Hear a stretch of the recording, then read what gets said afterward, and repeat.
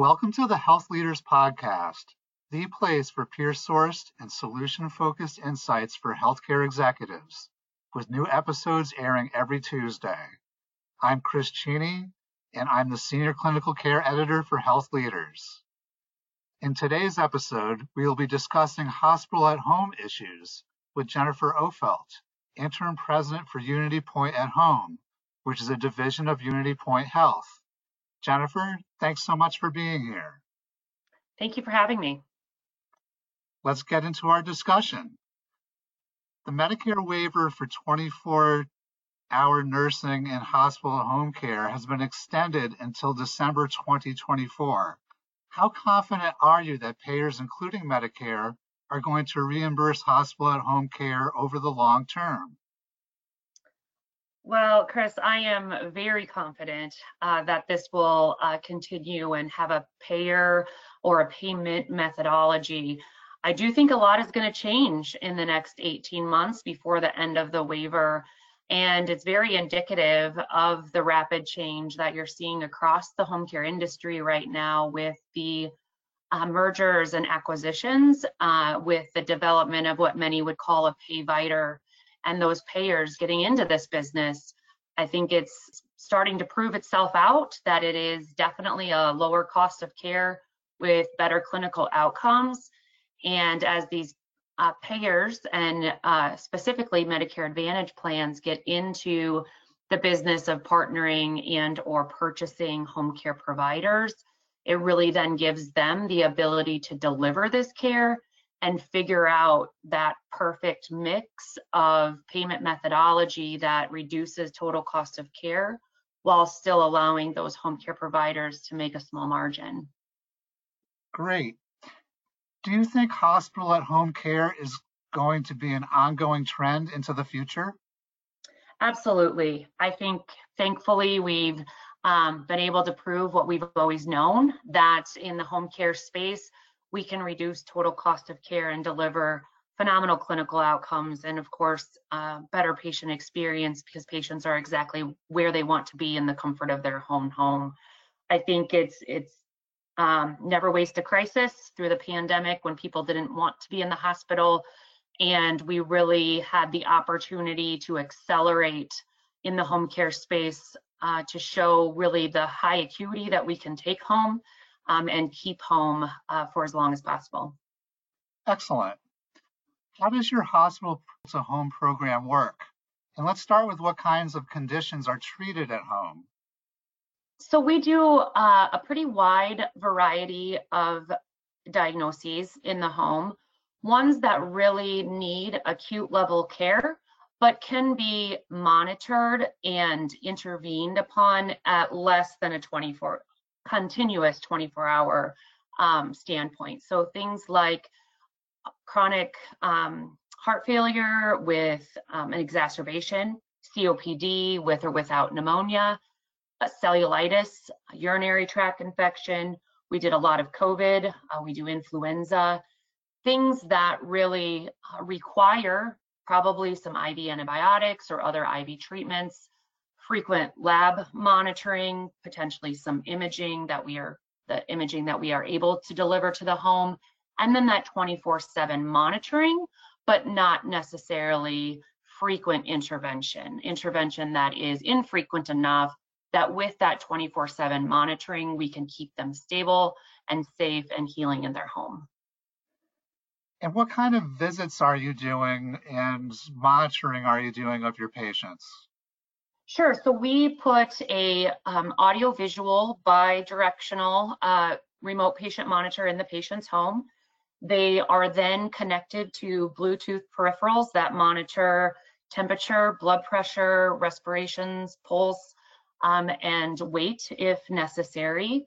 This device also allows them to use it kind of like a call button if they were to be in the hospital, where they can push a button on the screen that allows them to get connected directly to the on-call nurse, who then could put them into an audio-visual visit or deploy a physical visit by that nurse and or by a provider. And our provider team is medical director, MD, And then he does some patient care, and then he has a team of advanced practice nurses that help cover that 24/7 coverage.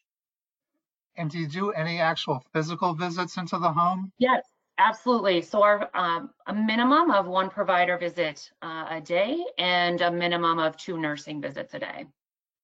And how are patients referred into the program? We have a few different ways to do that. Some of those have changed as a result of the acute hospital care at home waiver. So we have a couple of different models that we like to try to utilize for these patients. One is to shorten the length of stay. So that patient has already been admitted to a hospital stay, but could easily be taken home while still receiving some of those acute inpatient level services like their IV fluids or IV antibiotics, IV medication, but we can shorten that length of stay by taking them home. Those referrals come directly from our hospitalist team in partnership with a nurse that works for both the hospital and our home care agency, who helps determine eligibility. The other that is now a big part of the waiver is the ED turnaround model.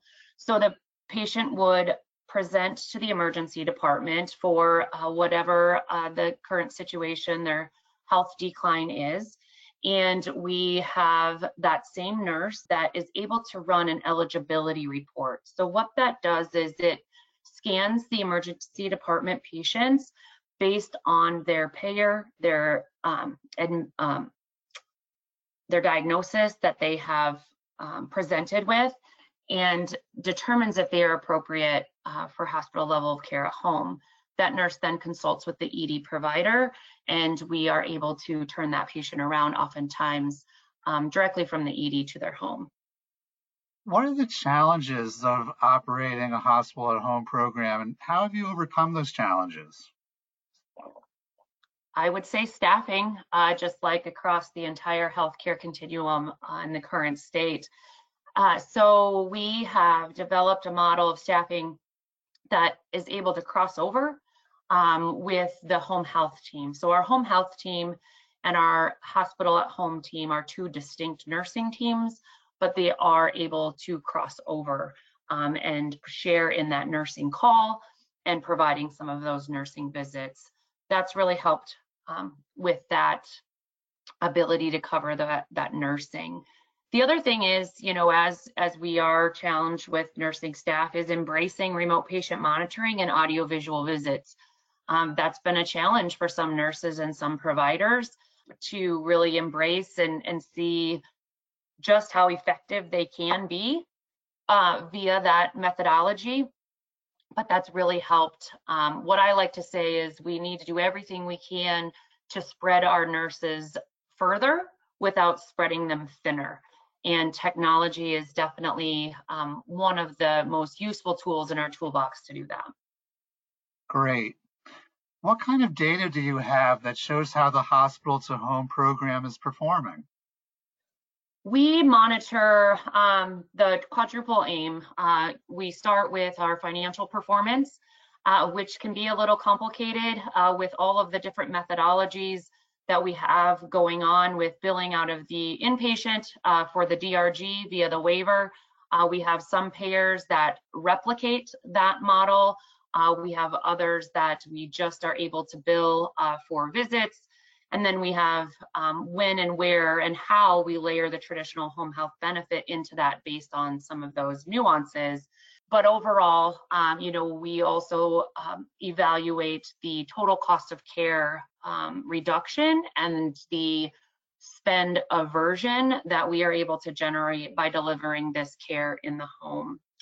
On the quality side of things, our main focus is on how appropriate that we are able to deliver that level of acuity, meaning we take these patients home, and if we are able to keep them home without having to send them to an emergency department or send them to the hospital, we know that we selected the right level of acuity and we can deliver that level of care at home. So we monitor our ED escalation rate on a 3-day basis and a 7-day basis.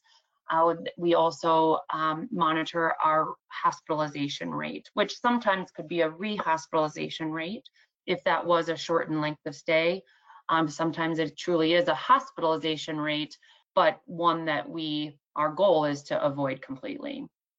On the patient experience side of things, we do send them a similar survey as if they were if they were in a home health episode or within the hospital. And we really, like I mentioned at the beginning, have seen phenomenal patient experience above 98, 99% in all of our measures, because people are comfortable at home and are happy at home. And then the fourth would be employee engagement. And our providers and our nurses really love this work and are excited to be part of this level of innovation and really transformation in healthcare.